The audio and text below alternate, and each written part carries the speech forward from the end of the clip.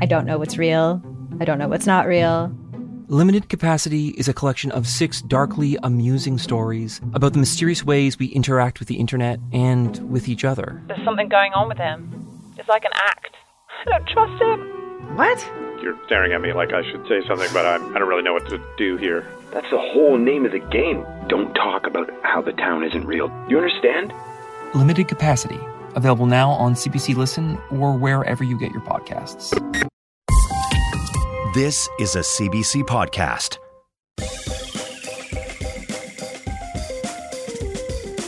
This is PlayME, your digital theater. We transform the hottest contemporary plays into bingeable audio dramas. I'm Laura Mullen. And I'm Chris Tolley.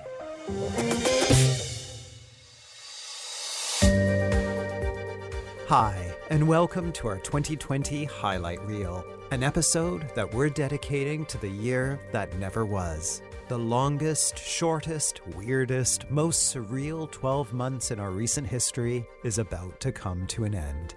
And we wanted to mark this occasion by offering up some plays that we feel speak to this unique moment in time. And Chris and I are connecting to bring you this episode in the same way we've been meeting to record most shows this year, over Zoom. I'm in my home studio/bedroom, and Chris is in his home studio/basement. Hey, Laura. Hey, Chris. Yeah, it has been quite a year for digital theater. Never did we think back in 2016 when we started PlayME that in just a few short years, audio drama would be really one of the only few ways audiences could experience theater. But even though we're used to presenting plays in a digital format, it still has been a huge shift for us to record remotely outside of the CBC studio. I remember back in March, the first recording we had to cancel was Take the Milk Na by Jiv Parashram. His production at Theatre Passmarais in Toronto was suddenly cancelled due to COVID-19, and we quickly realized it wouldn't be safe for us to get together in the studio. So Jiv flew back home to Vancouver, and it seemed like it would be some time before we'd be able to record his play. But we and CBC Podcasts and everyone quickly learned how to work differently. We hatched a plan to record remotely. We've been sending microphones to actors across the country ever since. Luckily, Jiv was quite skilled in recording, and we linked up with him in Vancouver and us in Toronto, and we did our first online recording session. And we were really impressed with how it sounded. It actually was hard to tell that he recorded it in his living room and not actually in the studio.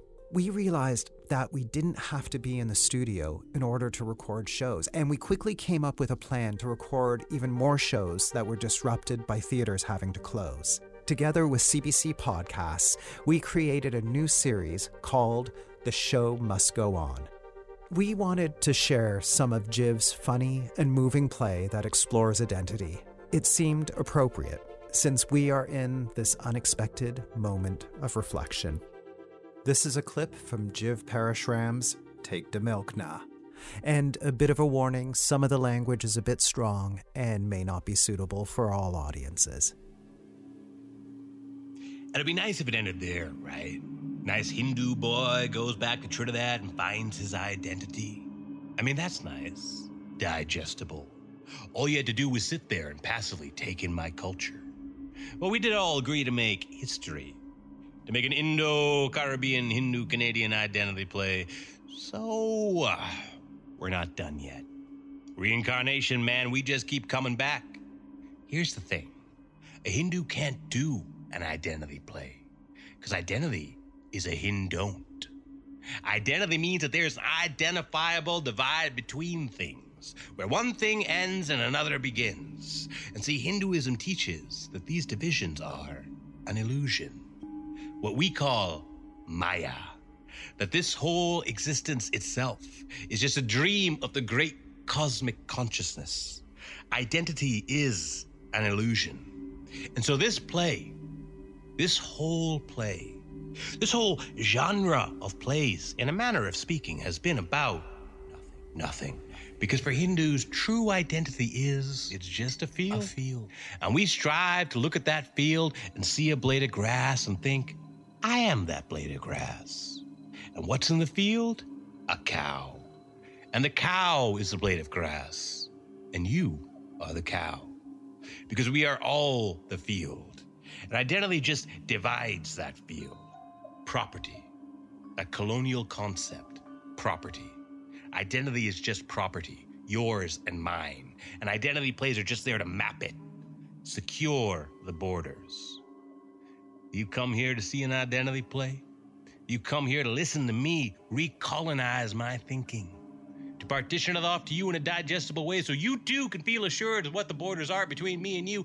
I mean, in fairness, that's how it was marketed, so our bad too. Because I can't do that. I won't do that. I won't draw those borders. Identity is a Hindu because identity is an illusion. That is a core belief I hold as a Hindu. But in order to maintain that belief, I need to hold on to my identity. But part of my belief says that identity is an illusion. So by that definition, I also believe that I shouldn't hold on to my identity. But if I don't hold on to my identity, I would just get sucked into the mainstream belief system, which doesn't recognize that identity is in fact just an illusion. So I need to identify myself, to identify identity as being an illusion. But identity is an illusion. And that is a Hindon't.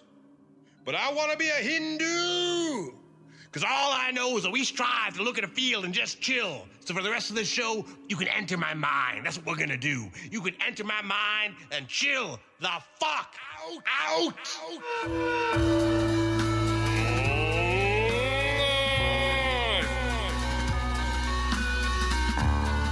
Is this what you wanted? This is what you had in mind. And all you did come to take the milk? I only got to take the milk.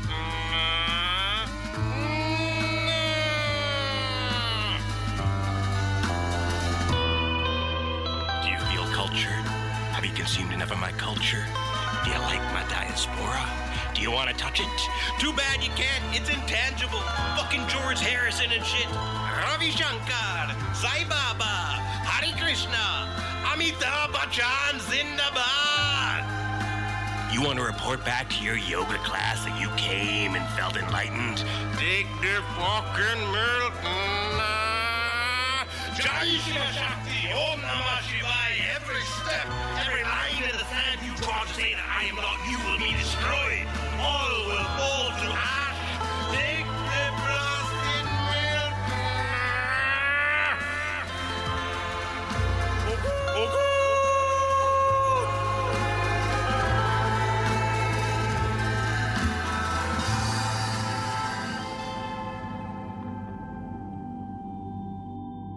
That was from Jiv Parashram's Take the Milk Na. I think one of the most profound shows that we presented in 2020 is Secret Life of a Mother by the Slum Collective. I recall this play was on at Crow's in Toronto in February for its second run, and I was bummed that I didn't get to see it because I was sick. Chris and I were thrilled that the creators agreed to let us record it remotely for our special The Show Must Go On season. I have a distinct memory of hearing Mev Beatty performing the birth scene through my computer on my dining room table. It was strangely intimate and moving. My husband could hear the whole thing from the kitchen and was drawn into the story and wanted to know, did everything work out okay? And since it's no secret that many moms have borne the brunt of balancing work, childcare, and online school during the pandemic, we wanted to honor the mothers of 2020 by playing a clip from this gorgeous show. This is Secret Life of a Mother by the Slum Collective. There is a version of birth on TV and in movies that we're familiar with. It's how sex used to be shown. A kiss, and then a kiss with some tongue, and then a pan up a tree in blossom. Labor is usually a montage sequence. The woman pushes, her face is sweaty, and then there's a baby in her arms, and she's looking worn out but fulfilled. And the sheets are blue or white, and the baby is usually between 1 and 3 months old. I know this because I work in TV, and I know a little about what babies are available to be cast. I'd been trying to finish an episode of a TV show I was writing before the baby came, and so I'd gone to bed at 2 a.m. When I woke up around 4 a.m., the pain felt a lot like what I'd been feeling the last few days, like a pressure on my cervix. So I went into the spare room and I watched Netflix. And I was halfway through an episode of The Good Wife when the pain got bad. So I kept watching the episode, as in what is going to happen with Alicia and her husband who fucks hookers, but he's nice to her now. And then at some point, the pain was so bad I couldn't lie still, and I finally clued in that I was 9 months pregnant, 5 days past my due date. I've heard of this happening before. A woman I know Googled 40 weeks pregnant, water coming out of vagina. So the first thing I did was I wrote an email to my bosses, the showrunners, so that I could send them the episode of TV that I was writing. And so I opened up the episode doc and I edited it for a while. While I was having contractions. Yeah.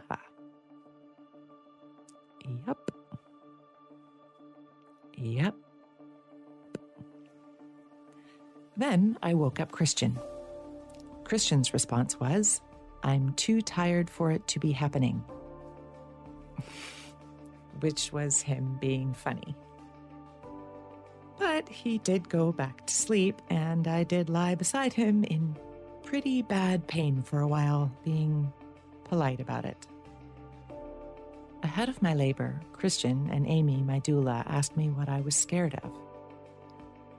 I wasn't scared of the labor pain being bad, because I'd had a car accident that had knocked out 6 of my front teeth, and I'd spent several years having surgeries to reconstruct my mouth. And also, I was hit by a car, and that hurt.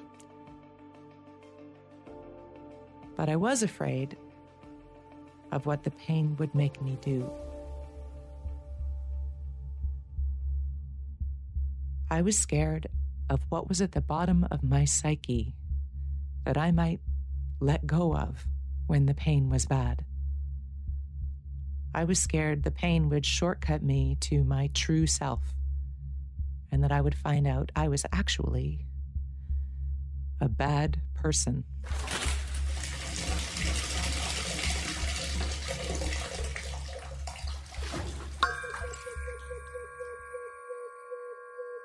That was Secret Life of a Mother by the Slom Collective. We'll be right back. I don't know what's real. I don't know what's not real. Limited Capacity is a collection of 6 darkly amusing stories about the mysterious ways we interact with the internet and with each other. There's something going on with him. It's like an act. I don't trust him. What? You're staring at me like I should say something, but I don't really know what to do here. That's the whole name of the game. Don't talk about how the town isn't real. You understand? Limited Capacity, available now on CBC Listen or wherever you get your podcasts.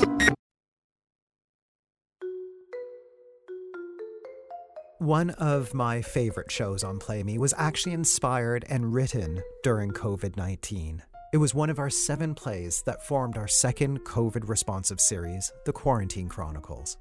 Don't Get Me Started by Mark Crawford is a hilarious and absurd look into the early pandemic habits of baking bread as a means for coping with so much change. The making of the show was as bizarre as the play itself. Now, often when recording remotely, we have to expect the unexpected. Computers overheating, internet going down, cats meowing, neighbors renovating, helicopters going above.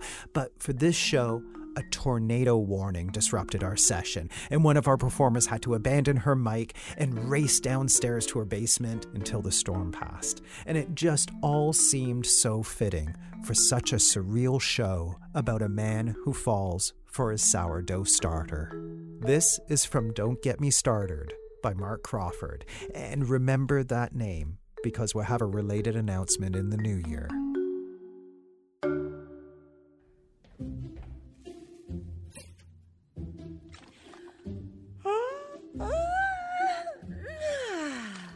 Good morning. You're still here.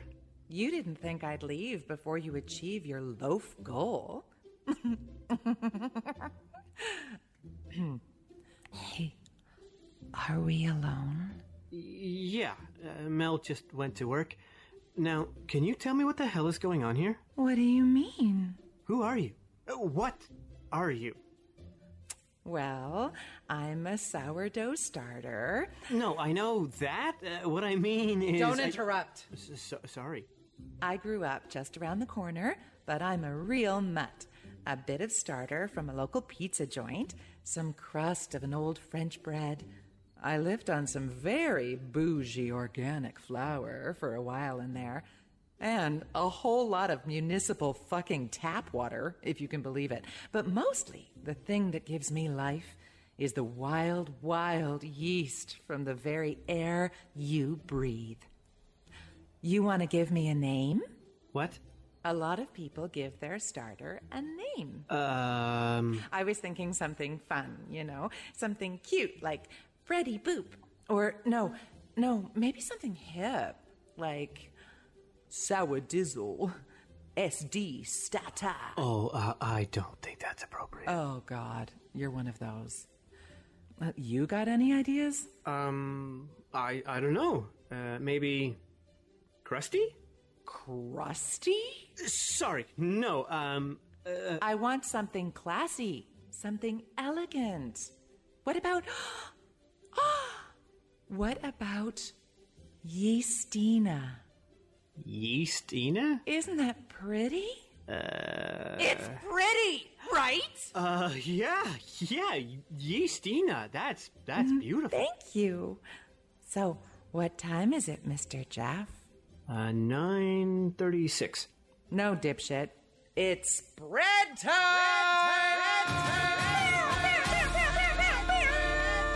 Let's get started! First, the float test to make sure you're ready. Whee! I'm floating! Water, olive oil, and half a cup of starter. Call me by my name. Half a cup of Yeastina. Thank you. Flour, salt, mix, and now... You need me. Say it. Well, according to this recipe... Say it. I, need you. Oh, yeah. Whew, and now we leave you to rise.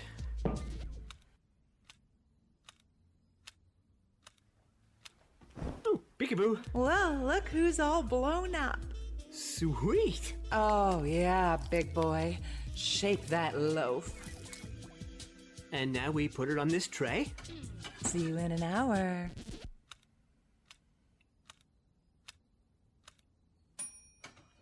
Now, cut that loaf. Slash it. Mark it up. I don't know if I feel comfortable with that. Just do it, man. That was from Mark Crawford's Don't Get Me Started. Our next 2020 highlight is from the moving play The Boy in the Moon by Emile Scher, adapted from Ian Brown's best-selling memoir about raising his son Walker, who was born with a rare genetic mutation. The pandemic makes this piece all the more powerful, particularly given that Ian Brown has been very candid in his recent Globe articles about how his son, who lives in a group home, has been forced to live under lockdown to keep vulnerable residents safe from COVID-19. It's a poignant reminder of how particularly stressful this time has been for those with loved ones living in healthcare facilities. Here is a clip from The Boy in the Moon from Emile Scher, adapted from Ian Brown's award-winning book. But with Walker, everything is complicated. Because of his syndrome, he can't eat solid food by mouth. He takes in formula through the night via a feeding system. The formula runs along a line from a feed bag and a pump on an IV stand through a hole in Walker's sleeper and into a permanent valve in his belly, sometimes known as a Mickey. To take him out of bed and down to the kitchen to prepare the bottle that will ease him back to sleep, I have to disconnect the line from the Mickey. To do this, I first have to turn off the pump in the dark so he doesn't wake up completely. And close the feed line. If I don't clamp the line, the stuff, the sticky formula pours out onto the bed, and I have to change the sheets or the floor. The floor in Walker's room, the carpet in his room is pale blue.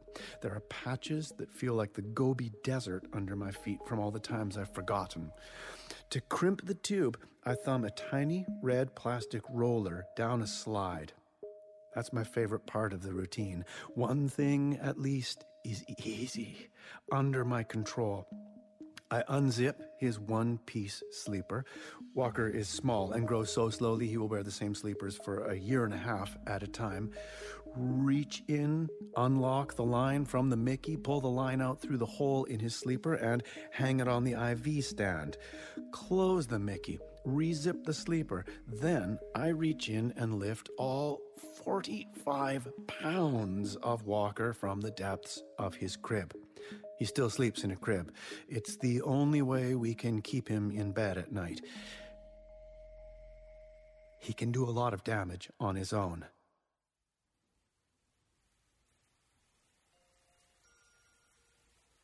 But there is another complication here.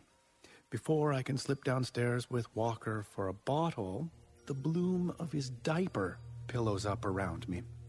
He's not toilet trained. Without a new diaper, he won't fall back to sleep and stop smacking his head and ears. So we detour from the routine of the feeding tube to the routine of the diaper. I spin 180 degrees to the battered changing table, wondering, as I do every time, how this will work when he's 20 and I'm 60. The trick is to pin his arms to keep him from whacking himself. But how do you change a 45-pound boy's brimming diaper while immobilizing both his hands so he doesn't bang his head or reach down and scratch his backside, thereby smearing excrement everywhere? I hold his left hand with my left hand and tuck his right hand out of commission under my left armpit. I've done it so many times, it's like walking. I keep his heels out of the disaster zone by using my right elbow to stop his knees from bending and do all the actual nasty business with my right hand. My wife, Johanna, can't manage this alone anymore and sometimes calls me to help her. I am never charming when she does. And the change itself, a task to be approached with all the delicacy of a munitions expert in a Bond movie defusing an atomic device. The unfolding and positioning of the new diaper, the disbelief that it will ever hold, the immense, surging relief of finally refastening it. We made it! The world is safe again! The reinsertion of his legs into the sleeper.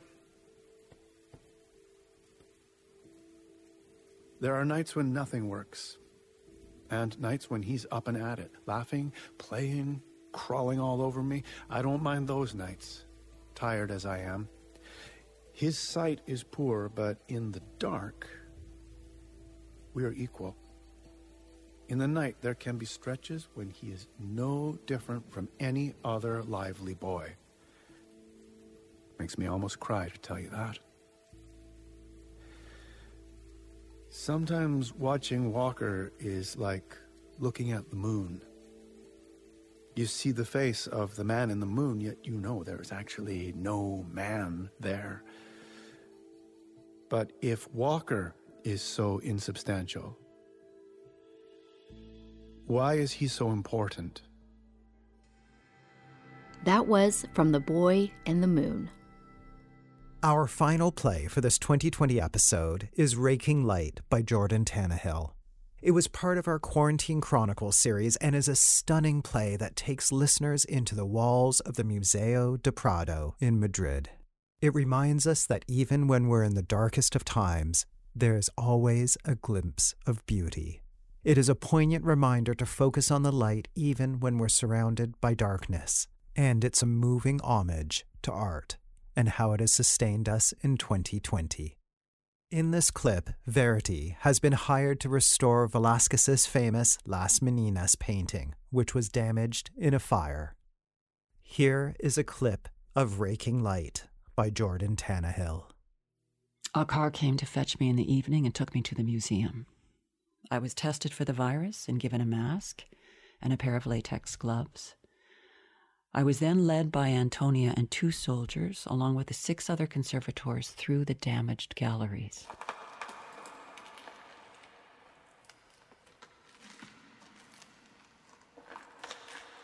I knew each of the conservators well. It's a small community. It was a strange reunion for all of us. I was particularly close with Lucia and Diego, who I'd worked with on many projects over the years. I was godmother to one of their daughters.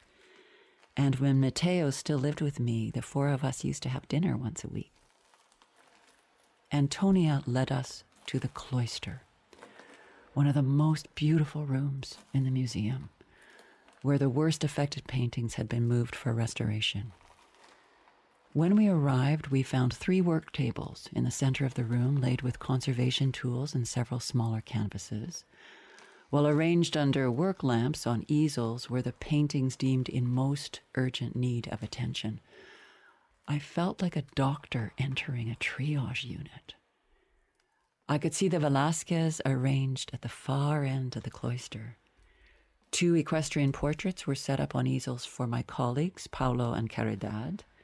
2 smaller portraits lay distressed under plastic on the adjacent work table, along with several minor works by Mario, Ribera, and Sorolla.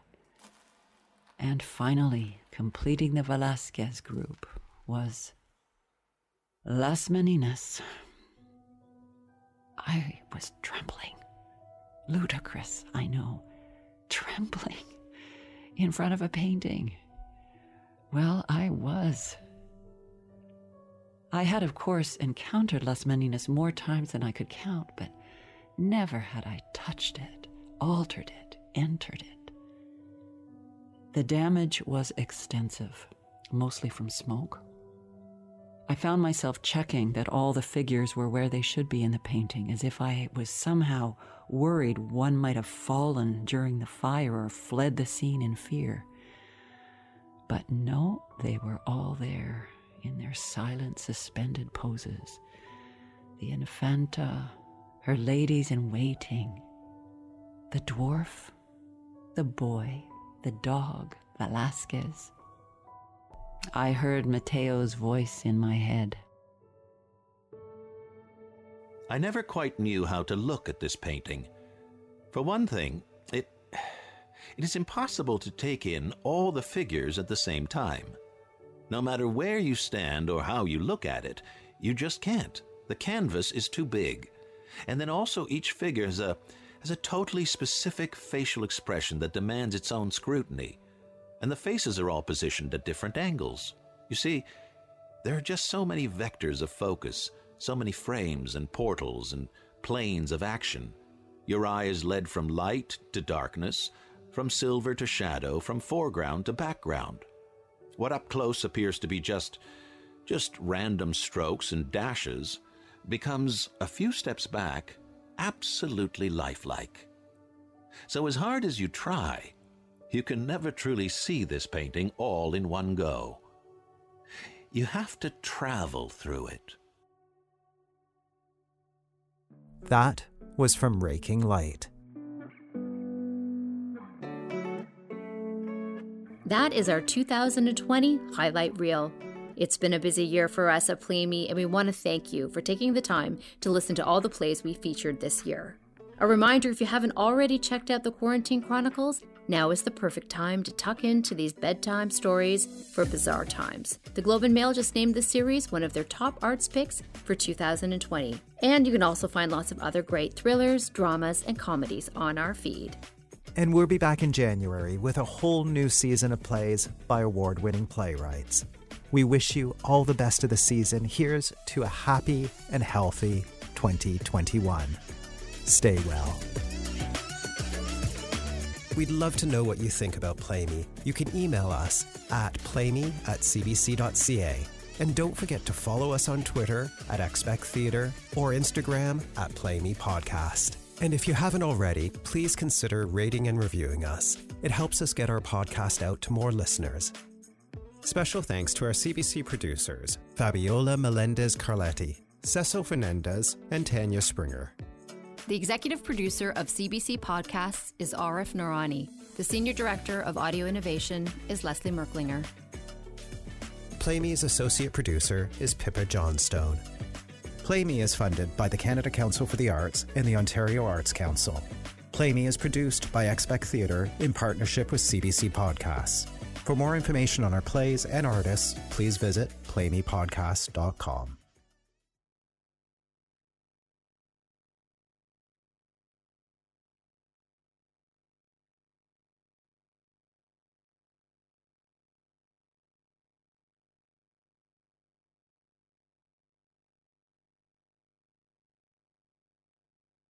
For more CBC podcasts, go to cbc.ca/podcasts.